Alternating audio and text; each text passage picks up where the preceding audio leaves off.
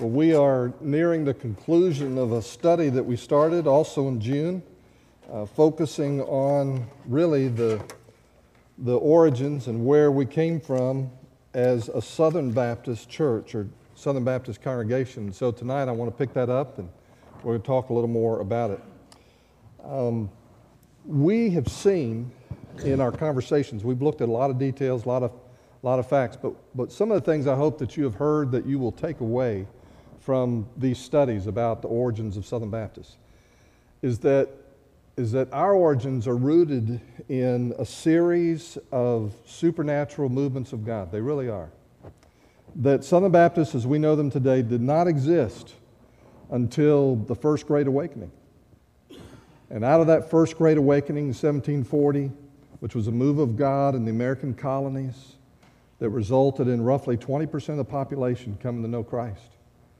And as a consequence of that, there were some people who were in older established churches that didn't teach about the new birth, who were born again. And the result of that is that some of those folks coming out became Baptists. They were called separate Baptists, but they were a kind of Baptist that had not existed before. There were some existing Baptists, but they weren't growing.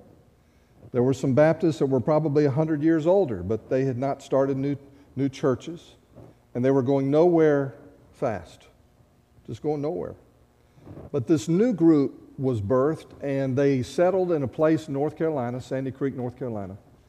And within a generation, they had started hundreds of churches, and they started the first Baptist congregations across the South. In South Carolina, First Church. Georgia, First Church. What would become Alabama and Mississippi, the first churches. Tennessee and Kentucky, the very first churches. And they preached and taught with a fire and a zeal that the other Baptists had not seen before. And so there were a succession of revivals in early American history. There was the First Great Awakening and what's so-called the Second Great Awakening in 1806. And out of that revival came our mission focus. The very first missionaries that left American soil were a product of that revival at Williams College in Northwest Massachusetts in 1806. As a group of young men came out of that, they became burdened for the lost masses in the world. And in 1812, they started the American Board of Commissioners for Foreign Missions, and they worked together, sent the first 5 missionaries to leave American soil across the ocean to go to Burma and India and places like that. 2 of those 5, they were all congregational missionaries, congregational churches. And 2 of those 5 on board ship were studying the writings of a Baptist named William Carey. And in the course of reading what he wrote about baptism and about believers' baptism, they became convinced that as congregationalists, they were in error, and they became Baptists on board ship. Now, they had a real problem because they had been funded and sent by congregational churches, but they weren't sent by Baptist churches. And so the 2 men were Adoniram Judson and Luther Rice. When they arrived in India and Burma, I jokingly say they flipped a coin to decide who would come back, but Luther Rice came back, and he began fundraising among Baptist churches, and those Baptist churches began to work together to send missionaries overseas. And they met every 3 years in what was called the Triennial Convention. In 1845, Southern Baptists were formed out of that group over an argument concerning slavery and who could be a slave. Could you be a missionary and also be a slave owner in your origin? And Southern Baptists, hard-headed as they were, said we don't like the attitude of the abolitionists in the North, and so Southern Baptists were birthed in an argument over missions, but it was an argument over slavery. And that's part of one of the darker elements of our past. We long since renounced slavery, long since sought forgiveness for a racial cloud that hung over us. But that was our beginning. And but there have been subsequent revivals. There was one in 1858. There was another in 1904, 1906. There was another in the middle of the 20th century in 1945 to about 1955. And each time Southern Baptists were right in the thick of it. And churches were started, more missionaries were appointed, more resources were released. And so we have a rich heritage of missions and evangelism.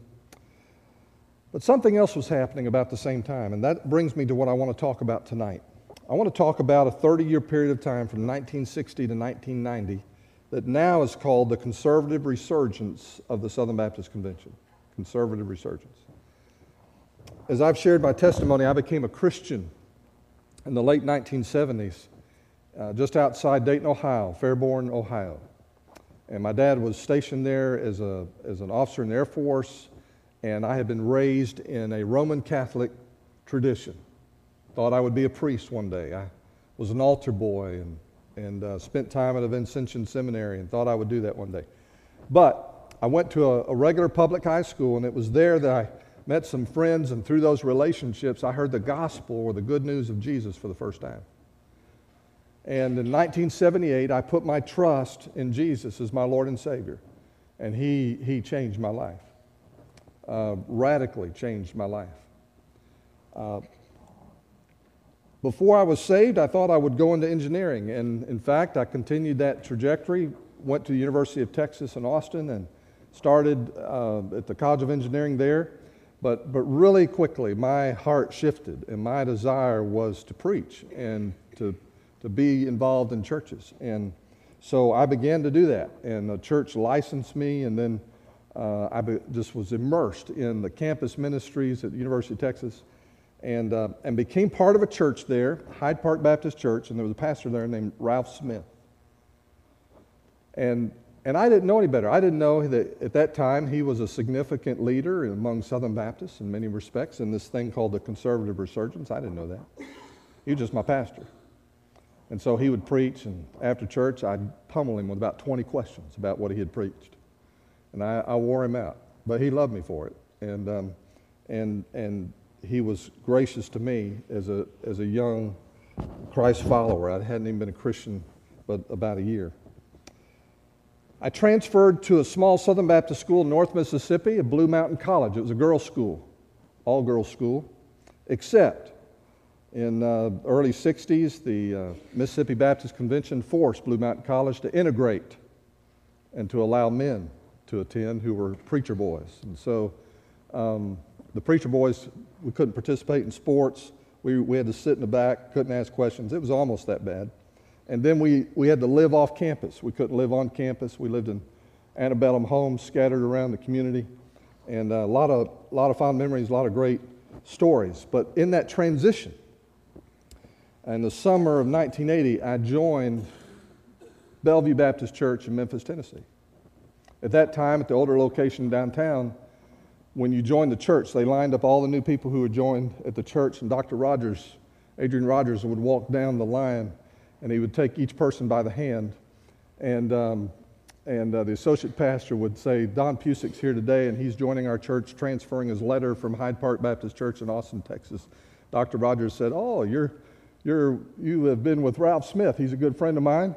And then he'd look you in the eye, and he would say, and you're standing in front of 5,000 people, and he would look in the eye, and he would say, Don, do you know that you're saved? And you'd have to answer in front of everybody. I didn't know it, but that summer of 1980, Dr. Rogers was coming off of his first term as president of the Southern Baptist Convention. Very significant moment, as we'll see in just a few moments. And so my entire walk with God, with the people called Southern Baptists, who are Christians who are Southern Baptists, was during this period of time. And so I slowly became aware of what was happening. And of course, in hindsight, you can understand things even better. In the latter part of the 1800s, affecting many different denominations, there was a new view of Scripture that was coming in. It treated Scripture as any ordinary book, treated the stories of the Old Testament as myths. And you had to take apart those myths to get to the truth. And that spiritual truth is being conveyed through these mythological stories, and so it was undermining a literal understanding of the Scripture, and that started in the late 1800s. So there was a series of controversies as this impacted Southern Baptists. It affected a lot of denominations, particularly Northern Baptists.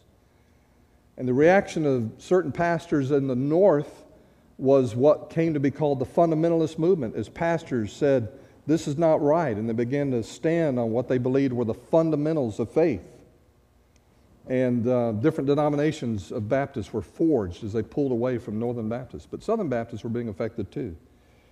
There were at least four significant theological controversies in the Southern Baptist Convention that fed into the resurgence. The Toy controversy was at the end of the 1800s. He was a professor at Southern Baptist Theological Seminary in Louisville, Kentucky. He had studied overseas in Germany and came back with his head filled with all these notions that the Bible could not be taken literally or historically to be treated as accurate. He was also at one time the fiance of Lottie Moon. She made the decision not to marry him and go to China. The evolution controversy of the 1920s, some of you will remember the court case, famous court case that took place in Tennessee, where evolution was essentially put on trial because some public school teacher was wanting to teach evolution in a public school, and he was being challenged about that. And so there was a national controversy about that. That affected Southern Baptists. Out of that came the first expression of Baptist teaching as Southern Baptists, and it's called the Baptist Faith and Message. It was a series of basic beliefs of what we believe about God. And embedded in that older 1925 version of the Baptist Faith and Message, you'll see some very strong wording where Southern Baptists took a stand on creation as opposed to evolution. The Genesis commentary controversies erupted in the 1960s. We're going to look at that more closely in just a moment. And then the fourth section came right on the heels of that, and it was the battle over inerrancy. Are we going to believe that the Bible has errors? Or are we going to teach it as error-free? Are we going to teach it as accurate and true? Or are we going to teach it as fallible with mistakes and errors?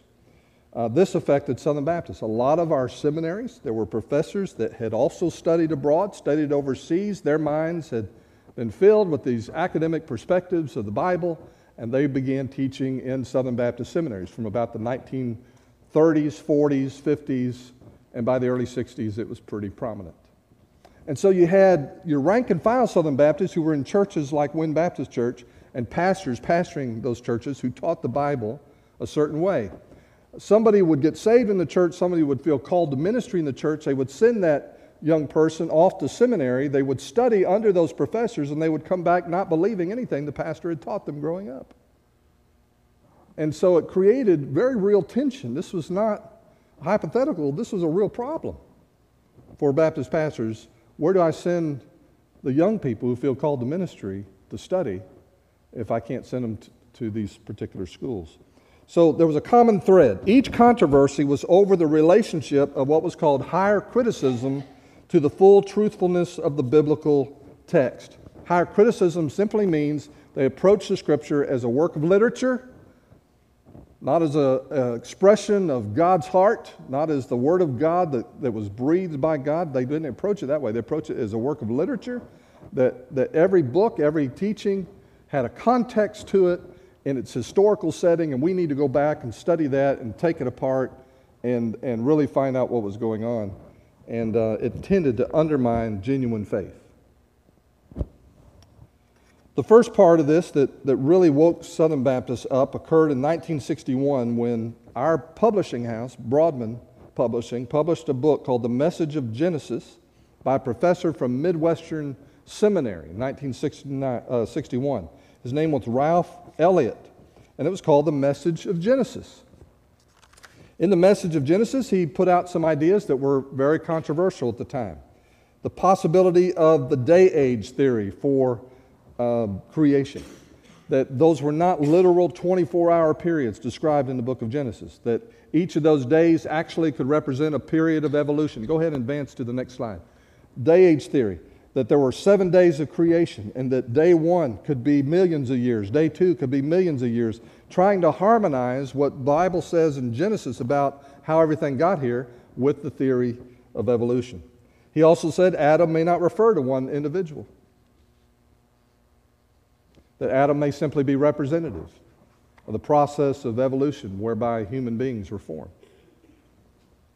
Adam not being one individual, however, poses a real problem when you begin reading the book of Romans and what the Apostle Paul taught. He says, through one man, sin entered the world, and all died, and all were condemned. And he's speaking of Adam. But he's also drawing a comparison because he says through one man, Christ, the possibility came that all might live. And so Paul clearly believed in a literal Adam. In fact, he constructed his teaching around the existence of a literal Adam. He said that Noah's flood was merely local, not universal, but that's not what Jesus believed. If you go into the Gospels, you see that Jesus believed in a literal Noah and a literal flood that was global in extent. That Abraham did not actually hear God instruct him to sacrifice Isaac. And so you can see some of those ideas in his work. Well, there's a reaction, a conservative reaction. The pastor of First Baptist Church of Houston, K. Owen White, wrote a book or a booklet called Death in the Pot. And it's based on 2 Kings 4, chapter 4, verse 40. You can read that yourself, but it happened when something went in the pot that the prophets were eating, and they complained to Elisha, said, there's death in the pot. I mean, that was the language that's there. It's killing the prophets. It's killing the leadership of God. And so using that analogy, he said, this stuff that's being taught is death in the pot. It's killing the prophets of God. It's undermining the preaching and teaching. And that book was printed and sent out, and it was sent to Baptist State Papers. He said the book in question, referring to Eliot's book on Genesis, is poison. So, how did things unfold? Well, the Sunday School Board agreed not to publish the second edition. In 1962, Eliot was dismissed from Midwestern Baptist Theological Seminary, which is located in Kansas City, one of 6 seminaries that we support through our giving, through the cooperative program. He was dismissed not for heresy, but for insubordination, because he refused to stop publishing his Genesis commentary. He said, well, if they won't publish it as Southern Baptists, I'll get it published somewhere else. And that's what he did, and he lost his job. He eventually became active in the American Baptist Convention, which was more receptive to his theology. Well, one of the results of this is that all the state convention presidents got together, and in 1963 there was a revision of the Baptist Faith and Message from 1925. And just as that statement in 1925 was aimed at stressing the truthfulness of the Genesis account of creation, so the revision in 1963 was intended to stress the truthfulness of Scripture, the reliability of Scripture, the inerrancy of Scripture, that it's without error. And so that occurred through a process in 1962. It was chaired by Herschel Hobbs, who was pastor of First Baptist Church of Oklahoma City. By the way, if you ever find a commentary by Herschel Hobbs, get it, keep it, hang on to it. Great Bible teaching, great words that he will have for you. And so that was one of the responses. But then something else happened. There's a second part to the Genesis commentary controversy. The Baptist Sunday School Board, which is what Lifeway used to be called, the Baptist Sunday School Board decided to publish a set of commentaries that pastors and lay leaders could use, the Brahman commentary. And the first one they were going to publish was the book of Genesis, a commentary on Genesis. And it was published in 1969, written by a Welsh Baptist from England and published by Brahman Press. Well, guess what? Had some of the same theological teachings in it that were in that other commentary. He believed in what was called the JEDP theory. I've talked about that before, but that is one of the beliefs that was introduced in Germany, and it said that Moses didn't write Genesis, Moses didn't write Exodus, Moses didn't write the Pentateuch, the first 5 books of the Bible. Moses didn't do that. Those books weren't even written during the time of Moses. They were written during the time of exile. You had priests and scholars who got together and they pieced together these different writings and different beliefs about the origins of the Jewish people. And if you read very carefully through Genesis, you read very carefully through Exodus, you can tell when J's writing. They don't know their names, they just gave them letters. So you can tell when J's writing, you can tell when E's writing, you can tell when P's writing, and you tell when D's writing. And so about 4 different people wrote the first 5 books of the Bible, according to that particular commentary. So he believed in the historical critical method of interpretation, and like Eliot, he questioned God's command to Abraham to kill Isaac. Well, got another reaction. Pastors and leaders were infuriated, So in 1970, Dr. Gwynne Turner moved to withdraw the commentary and that it be rewritten, quote, with due consideration of the conservative viewpoint. I knew Gwynne Turner. He pastored in the same association that I was in Los Angeles in the 1980s, got to know him. Precious man of God, but he actually made the motion to withdraw that commentary. 1968, W.A. Criswell, who was right in the thick of all of that, pastor of First Baptist Church of Dallas, wrote a book called Why I Preach That the Bible is Literally True, also published by Broadman Press. Had a tremendous effect on Baptist pastors, especially those who might be on the fence, wavering. So should we accept these new academic ideas about the Bible, or should we hold up to our traditional viewpoint? There were other influences that entered the mix. There was a book called The Battle for the Bible by a man named Harold Lindsell. He was one of the founding professors at Fuller Theological Seminary in Southern California. Dr. Lindsell documented how denomination, the Presbyterians, the Methodists, denomination after denomination had come under the influence of liberal teaching in their seminaries, and as a consequence of that liberal teaching in their seminaries, they had lost all historic Christian doctrine and were taking positions that were actually opposed to some of the key teachings of Scripture. And he documented that, and it was like a wake-up call, again, for Southern Baptists saying, hey, this is how it happens. It starts in the schools, and if we don't address it in the schools, if we don't address it in the seminaries, eventually we will go the way of these other denominations. We will be affected by it. And so that was the premise of his book. Clark Pinnock was a professor at New Orleans Baptist Theological Seminary. He began to make the argument that liberal professors should just be dismissed. And so that talk, that conversation began. Another book that was written about this time, actually a little later in 1980, by Tom Nettles and Rush. My mind's going blank. Anyway, his last name was Bush. He's passed away now. But Baptists in the Bible. One of the arguments that opponents to the professors would make, one of the arguments that they would make is, look, this thing of Baptists standing on the Bible as the Word of God, this is a new development in our history. That we have not always been that concerned about the makeup or the nature of Scripture. And so you are just missing it by putting so much focus on this. And what Dr. Nettles, Dr. Bush did was they come back and they documented, going back to the very beginnings of every strand of Baptists that you can find, and every one of them took the position that the Bible is our sole authority and our rule for our faith. That we believe it is the Word of God, breathed by God, inspired by God, contains everything we need to know on this side of heaven about God, and it is true. And it has no mistakes in it, no errors in it that we need to correct or reconcile. Also in 1976, a master's degree student, a Master of Divinity student named Noel Wesley Hollifield was working on his MDiv at Southern Baptist Theological Seminary. And as part of his master's thesis, he made an observation that the longer you stayed in school at Southern Baptist Theological Seminary, the longer you stayed at Southern Seminary, the less you believed about God. That your belief system was being undermined. That business of pastors sending young people off to seminaries and finding them coming back not believing what they were raised to believe, the truth of Scripture, was a real phenomenon. And what he found as he surveyed other Master of Divinity students, he asked their response to this statement: Jesus is the divine Son of God, and I have no doubts about it. He found that 87% of first-year students believed that. But by the time they graduated 2 years later, only 63% believed that. I personally knew a friend, a pastor, who went through that experience.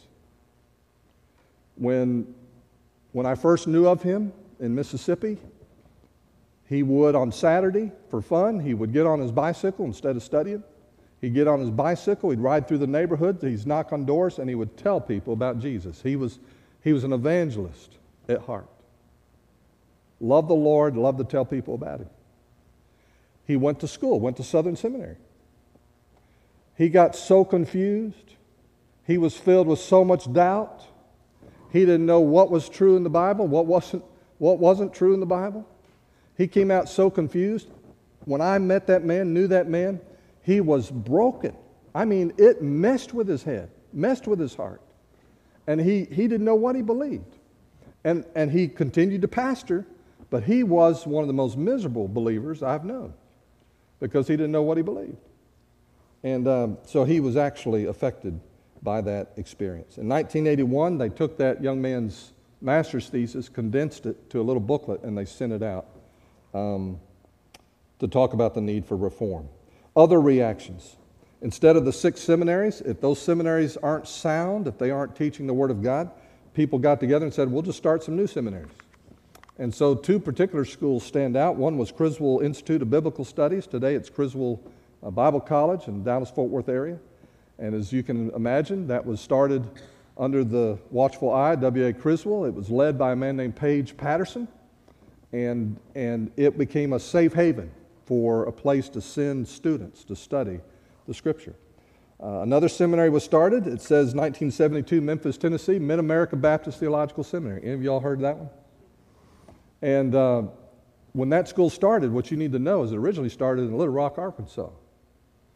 And Dr. Rogers was the one that said, y'all come over here and we'll provide a place for you. And but that seminary was started, that doesn't receive any support to this day from the cooperative program.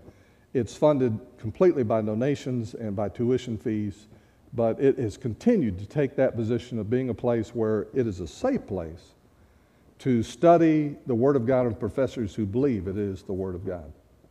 Now, the date 1967 sticks out for a lot of people when you talk about the history of the conservative resurgence, because in New Orleans, Louisiana, at Cafe du Monde, anybody been there? Anybody know what a beignet is? It's hard to eat one without getting white powder all over you.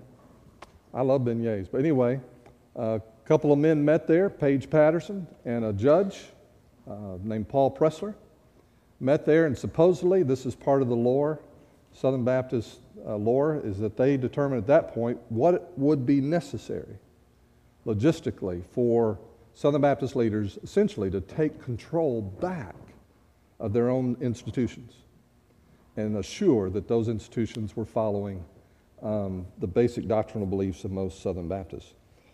So the resurgence was born with all those influences and all those different events taking place. The purpose was to return the Southern Baptist Convention to its conservative roots.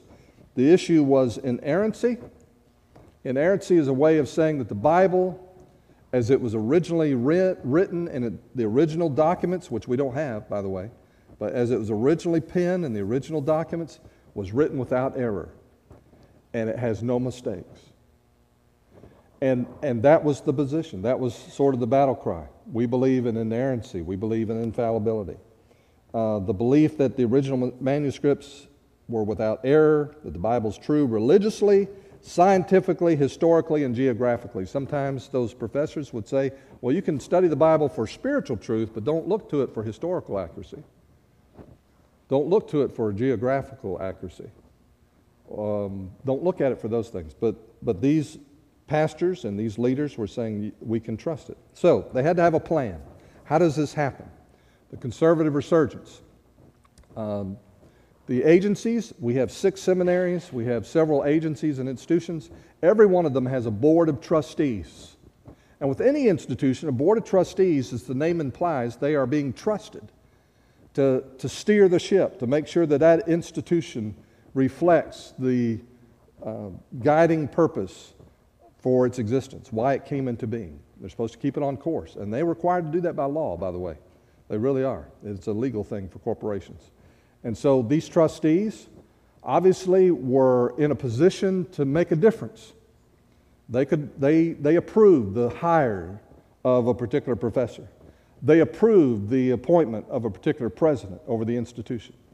And so the key was to trade out the trustees. If you could get new trustees, then you could get better professors and better leadership in the institutions. Trustees were nominated by a committee on nominations. The Committee on Nominations was made up of rank-and-file Southern Baptists who were elected to serve, and what they did was fill the vacancies on those trustee boards for the seminaries and for the other institutions. Foreign Mission Board, Home Mission Board. The Committee on Nominations, however, was put together by the Committee on Committees, another committee that was appointed by the president. So if I'm elected president, this is 2018, if I'm elected president of the Southern Baptist Convention, I haven't been, a year from now, I will appoint a committee on committees. And that's in 2019. They will make a decision as to who's going to serve on the Committee on Nominations. That Committee on Nominations works through the rest of 2019, and in 2020, they make a recommendation to the Southern Baptist Convention. Here's all the trustees that we're recommending to fill the vacancies. 2020. 2020, those trustees get elected for a 4-year term, and typically that's renewed for another 4-year term. They serve for 8 years.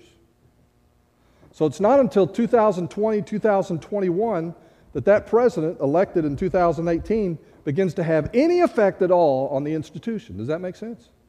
There's a whole daisy chain of things that has to happen. So what do you have to do if you're a rank and file Southern Baptist, you want to change the institution? You have to keep electing presidents, conservative presidents. And that's exactly what they did. It began in 1979 with the election of Adrian Rogers, who was elected president of the Southern Baptist Convention. Following him, and so that summer of 1980, Dr. Rogers, when I joined that church, was coming off of his first term as president of the Southern Baptist Convention. He began that. Other presidents followed: Bailey Smith, Jimmy Draper, Charles Stanley, Adrian Rogers served again, and Jerry Vines and Morris Chapman. And they were elected and elected and elected. Bailey Smith was brother-in-law to the Elliff brothers. Bill Elliff pastors a church here in Arkansas.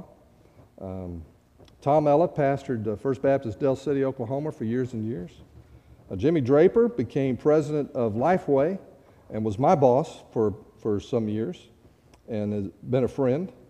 And then there's Charles Stanley, First Baptist Atlanta. Jerry Vines pastored at First Baptist Jacksonville. Morris Chapman in Wichita Falls. And then later he served as well. Now, as they were electing those conservative presidents, there was a group in Baptist life that said, we don't like the direction of this. And we're not necessarily liberal in orientation. We don't necessarily agree with those professors, but we don't like this. This is too political. We don't like this behavior. And so they put up some opposition. Moderate candidates include people like Richard Jackson, who's pastor of a large church, North Phoenix Baptist Church, baptized. When he was pastor there, they baptized more people than any other church in the Southern Baptist Convention. Duke McCall was president of Southern Seminary. Winfred Moore, First Baptist Amarillo. Daniel Vessel, First Baptist Church Midland. What I want you to hear me say about those men is that theologically, those men were conservative. But they were considered moderate in that they did not want to take people's jobs away. They had sat under some of those professors, and although they disagreed with them, they liked them. And they cared for them, and they didn't want to see them hurt. So there were high feelings through all of that. There was a moderate reaction. This group formed an alternative pastors conference called the Forum in 1984. I attended both just to see what was happening, and heard a lot of anger, a lot of rancor, a lot of ridicule in both meetings. It was intense. The Alliance of Baptists formed in 1987, and this was basically a group of people who were on their way out of Southern Baptist life. They said, we don't like this conservative teaching, and they truly were liberal in their theology, and they said, we just want to exit. And so that was happening in 1987. The Cooperative Baptist Fellowship was formed in 1991. Affectionately known as the Crybaby Fellowship. The initials are CBF. Anyway, they were frustrated with the conservative leadership, and so they tried to remain as a fellowship. Their first leader, president, a man named Daniel Vestal, was conservative again in his theology, and honestly, these dear people were walking a theological tightrope. They were many times themselves conservative, but they wanted to maintain a historic openness to the priesthood of the believer, that you are responsible for God for what you believe. They wanted to maintain some measure of academic freedom, And in their minds, the priesthood, the believer, and academic freedom were really important. The problem is that, that under this banner of soul liberty, it became a hideout for people with true liberal theology. And so they have still struggled with that to this day. So let me just quickly call attention, we're not going to read all this, but some of the changes that took place. Probably the most liberal seminaries at the time were Southern and Southeastern. In 1987, the president of Southeastern resigned.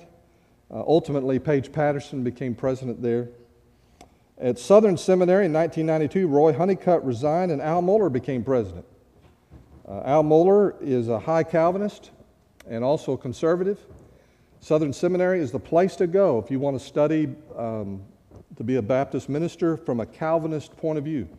That is unashamedly their posture. 60% of the faculty left when he became president. 60%. And I'm not saying that they were all theologically liberal, but many were. He's also a master of media, radio, TV, and blogging. Just ask him.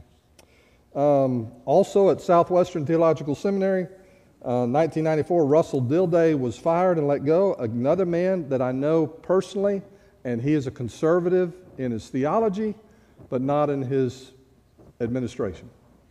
And so Ken Hemphill served briefly, but then eventually Paige Patterson became president there. New Orleans Baptist Theological Seminary, where I've spent a lot of time, happy to say, had no real theological issues to speak of. Landrum Level had been president there. His son is a friend of mine, pastors First Baptist Church Millington. David Level, just across the river. And godly men, love the Lord. In 1996, Chuck Kelly became president there, continues to be president there to this day, has a heart of an evangelist. There were other agencies. The Baptist Joint Committee on Public Affairs was our agency in Washington that spoke for us on matters of ethics and legislation, and it seemed like anything that Southern Baptists opposed, they supported, and anything we supported, they opposed. And so ultimately, Southern Baptists defunded them and formed ultimately the Ethics and Religious Liberty Commission to replace that, and that agency continues to this day. The Sunday School Board, the one that was publishing those commentaries, ultimately Jimmy Draper became president there, and he worked hard to make sure that Lifeway was conservative in all their products and all the work that they did. He tried very hard to purchase the New American Standard version of the Bible to get the rights for that. He was not able to do that. So he worked and pulled together some great scholars and created the Christian Standard Bible, the Holman Christian Standard Bible, which is Lifeway's product. They own that. He also helped launch the New American Commentary, which long since has replaced the Broadman Commentary, and all of those volumes I can recommend. They're a great resource for the study of God's Word. The Foreign Mission Board was led by a man named Keith Parks. Keith Parks was a strong conservative, a strong leader, but did not like the resurgence. Again, it was a case where you had people that tried to walk the fence, and it was almost impossible. He ultimately left and became essentially the foreign mission leader for the Cooperative Baptist Fellowship. In 1993, Jerry Rankin was called as president. He's a native Mississippian. His mother used to take me home for lunch when I was a youth pastor in her church, Pansy Rankin. And he was a missionary in Indonesia when a revival took place there in the 1960s. And he saw a wonderful move of God there. And during that experience with the presence of God, he had an encounter where he spoke in tongues. He had a charismatic experience of his own. But he became president of the Foreign Mission Board and later became the International Mission Board. And he was often criticized because of his openness to the person and work of the Holy Spirit. But yet, he was conservative. At the Home Mission Board, a man named William Tanner, who was president, resigned. And I served at the Home Mission Board, or with the Home Mission Board, under his original leadership. In 1987, Larry Lewis was elected president, and then a series of presidents, Bob Record and Jeff Hammond, both resigned with clouds over their administration because of mishandling of funds and mismanagement. But since 2010, Kevin Ezell has been president, and they have operated on an even keel. The executive committee of the Southern Baptist Convention was led by a man named Porter Ruth. The executive committee is based in Nashville and sort of oversees all the work we do as Southern Baptists. They distribute the money that we send them from the cooperative program. And so Morris Chapman in 1992 became president and CEO. He served until 2010. My wife served on the executive committee for a period of time and had interactions with Dr. Chapman. He's a good man. Two things left I want to call attention to, and then I'm going to open it up for some questions. Reasons for success of the conservative resurgence. When Harold Lindsell wrote his book, Battle for the Bible, it was a story after story of denominations that basically went liberal in their theology, and the conservatives had to leave and go form a new group. In each story in that book, Battle for the Bible, those liberal denominations took over, and the conservatives lost institutions, lost resources, lost things that had happened. The Southern Baptist resurgence, the conservative resurgence, was the first time that a major denomination had essentially turned back to its roots, turned back to its commitment, to its doctrinal moorings. And so it was remarkable. So what were some of the reasons? One of the reasons, I'm going to say, is the rhetoric. It was led by a bunch of preachers who spoke well, and they used words well. And because they communicated well in terms that the average person could understand, they basically carried the day. They were better communicators. Conservatives, that's the second point, were better at contemporary forms of communication. They were just better at it. Some of these professors teaching in the seminary, bless their hearts, they just put you to sleep. And moderates, the people caught in the middle, were denominational loyalists when denominational loyalty was diminishing. A lot of these presidents that were elected during the period of the conservative resurgence, their churches gave very little to Southern Baptist work. They were large churches, but as a percentage of their receipts, they gave very little to the cooperative program. And they were criticized for that. But we had greater issues at stake. That was the mindset. And so it was more important that we have people who believe the Bible than people who give to the denomination. And so the moderates were denominational loyalists. The moderate coalition lacked consensus and direction. They had all kinds of different ideas. They never were unified. And then conservatives allied themselves with the Christian right and with the national political agenda. We were opposed to abortion, still are. We were opposed to same-sex marriage, still are.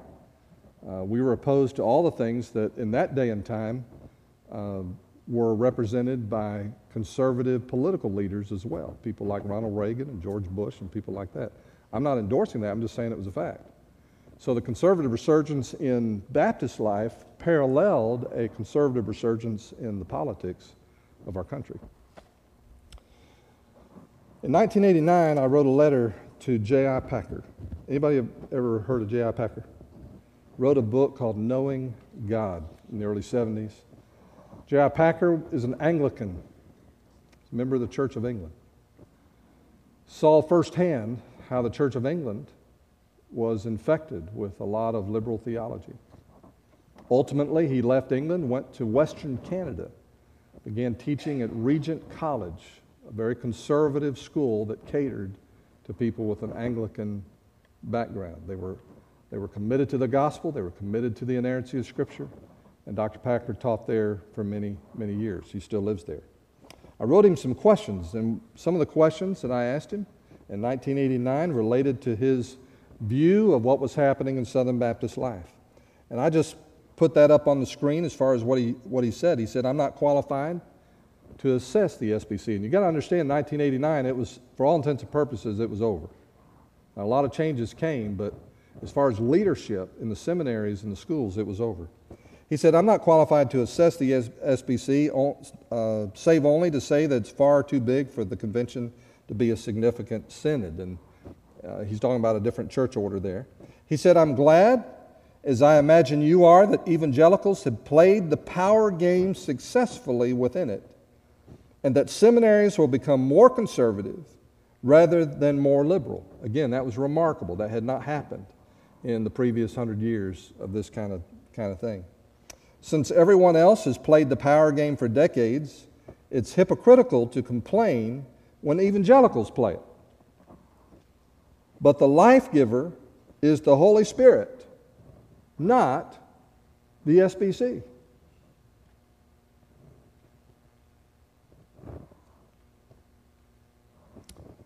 So I'll leave it at that. Do you have questions or comments? Something you'd like to ask or say at this point? We have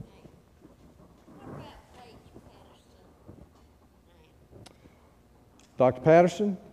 I didn't talk about this because it's something I'm going to talk about next week, but in the past 30 years, there have been a lot of other developments that have come out of the resurgence, and it has created concerns. And I'm going to share some of those next week. One of my concerns is that in our battle for doctrinal integrity, we have lost our missional integrity. We've lost our mission. Baptisms have declined and declined and declined. So while we were fighting for the truth, we were losing ground on evangelism. Dr. Patterson's case, and with some other leaders, I could give a list, there have been some issues in their past, and in some cases, some of these men have been disgraced, have lost their positions of leadership. In Dr. Patterson's case, he was accused of some things, mishandling a sexual event, crime at South on women, which were not just conservative, but probably went further than the average conservative would take it. His views on women in ministry. When he became president at Southwestern Seminary, there was a woman who taught Hebrew, professor who taught Hebrew. She was extremely good at just teaching Hebrew. She wasn't there to teach theology. She wasn't teaching doctrine. She just taught Hebrew. He let her go because she was a woman. And so because of his expanded view of the role of women, what they could and couldn't do, he has received a lot of criticism. But most recently, the issue at Southeastern Seminary while he was president there, where it appears that he may have mishandled a situation where a female student was raped by another student. It led to his dismissal and his resignation at Southwestern Seminary within the last couple months. Does that answer that question? Anything else? Question about this period in our history? We're thinking about where we came from and what's shaping Southern Baptist today, and this brings it a lot closer to where we are today.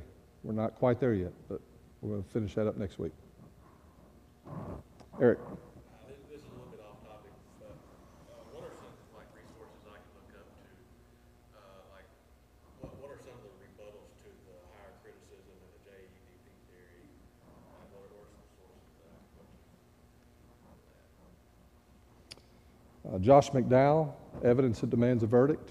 He handles the JEPD theory and some others really well. Evidence That Demands a Verdict by Josh McDowell. His son and he have collaborated, and there's a new expanded version of that book out.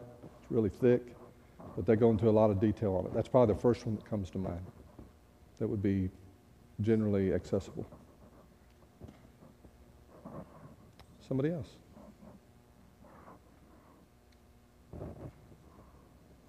Keith. You mentioned that in the event of your discussion about the inerrancy of Scripture, you talked about the original text, obviously inerrant. How would you address someone that would criticize our current translations and say, well, they're not the original text? Yes. How would you handle that? There's a difference between higher criticism, which questions the accuracy of Scripture when it speaks of geography or history or any of those things. It can't be taken literally. There's a difference between higher criticism of the Bible and textual criticism. They didn't have printing presses when the Bible was first written down. The Old Testament, it was copied by hand. And in the practice of the Hebrew copyists, they would take the old document that was worn out and they would typically discard it. And so they would copy and copy and copy and copy. Same thing with the New Testament. The New Testament was written down.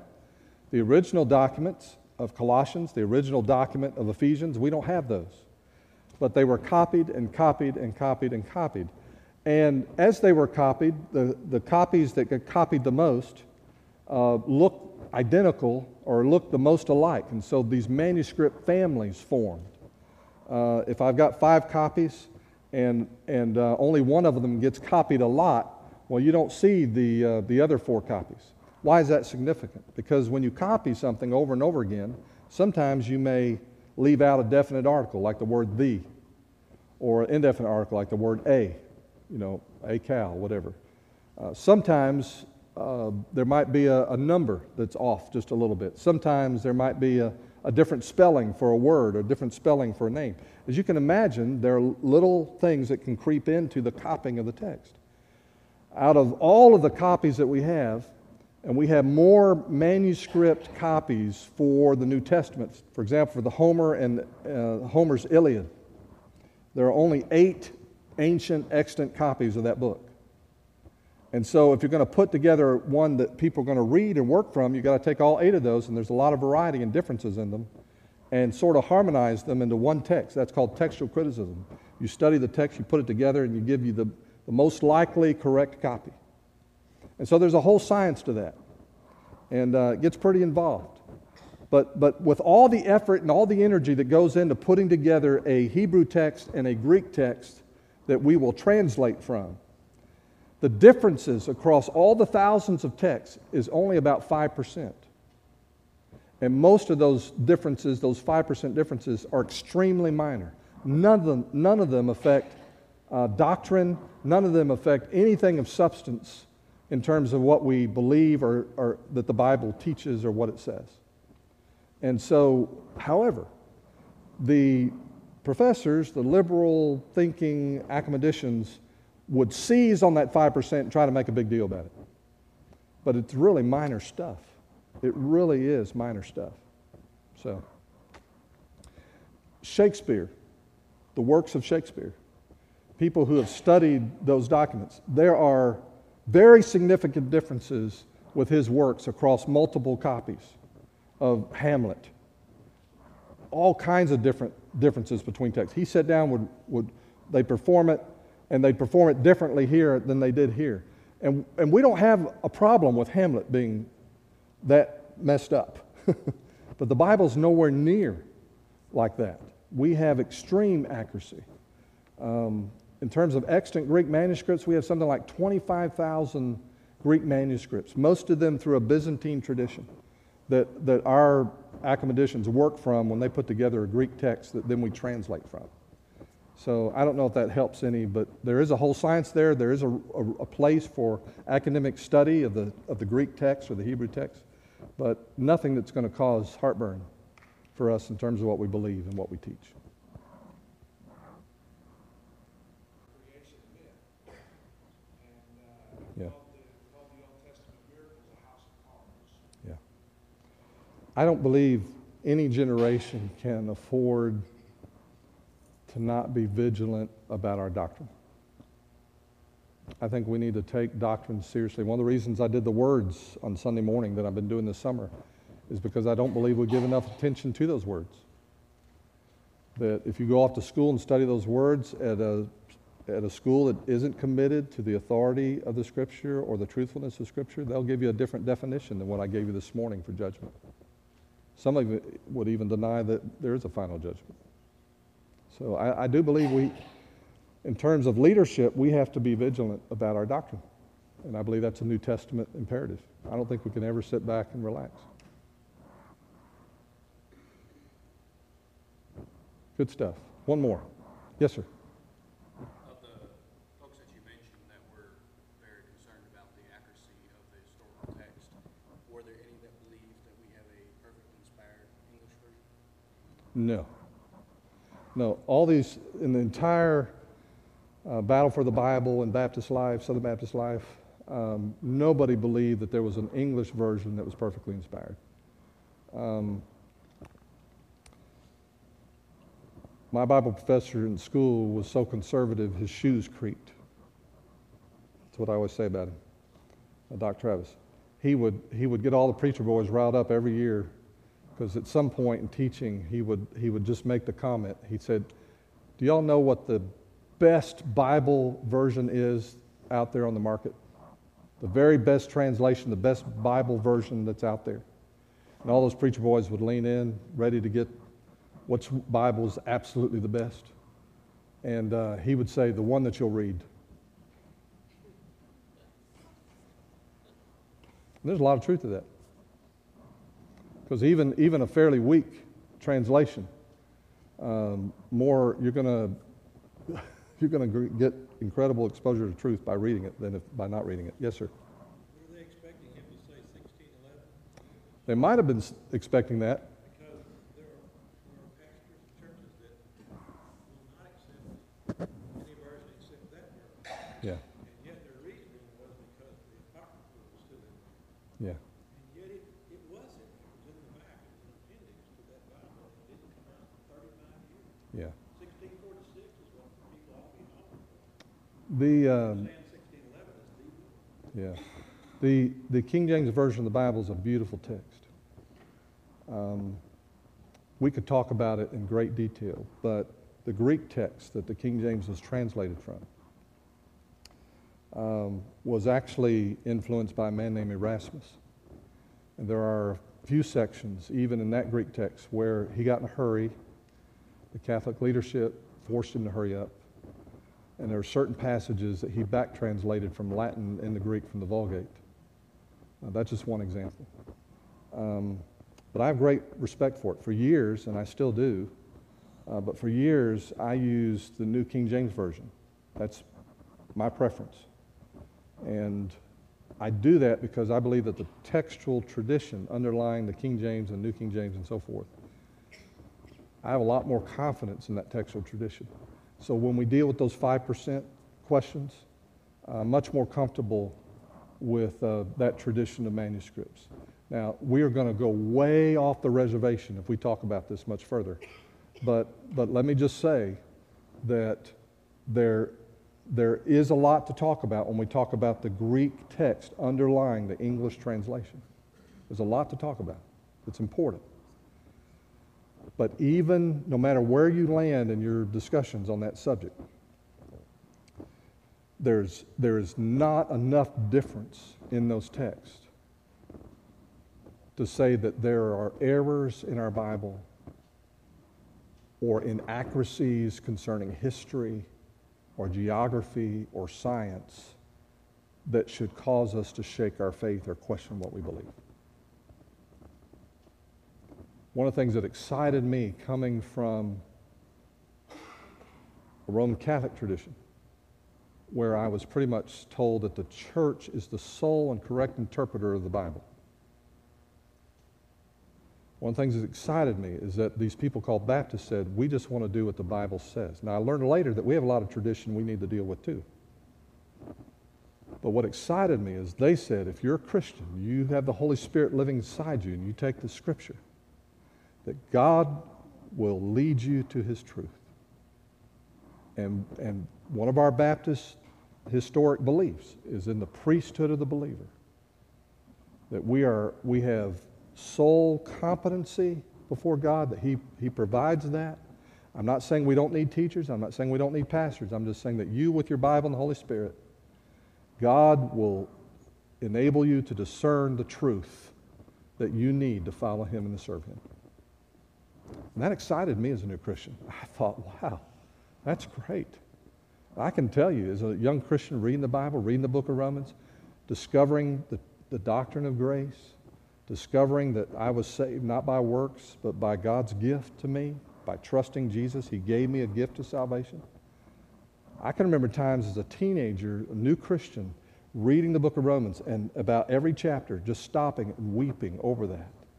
So joyful over the gospel, the good news, that I was reading for myself and that His Holy Spirit was applying to my heart. And so that is our position, not historically, but also biblically. So I would encourage you that we need not get into some of the discussions that we get into. We do need to read our Scripture because the Holy Spirit has something to say to us through it. Now, I'd be happy to visit, but we are well past time. Miss Alice? I just want to say, they haven't said under your wife, or they would know a lot of this Greek stuff. She refers to it often, and she also fixed us a handout that was about 3 pages long from the origin of the Bible. So we appreciate that. She's a good one. She went to Blue Mountain College. She's always been about that Greek. That's where I found her. So I'm going to pray and I'm going to dismiss us. If you'd like to visit further, I'll be here. Thank you for your attentiveness. We will sort of finish this next week. What I'm going to do is bring us from 1990 to 2018. And then what I want to spend some time doing next week is really just talk about what I believe the future holds for Southern Baptist possibly, and some of the concerns and directions that we ought to look at as a church family concerning Southern Baptist.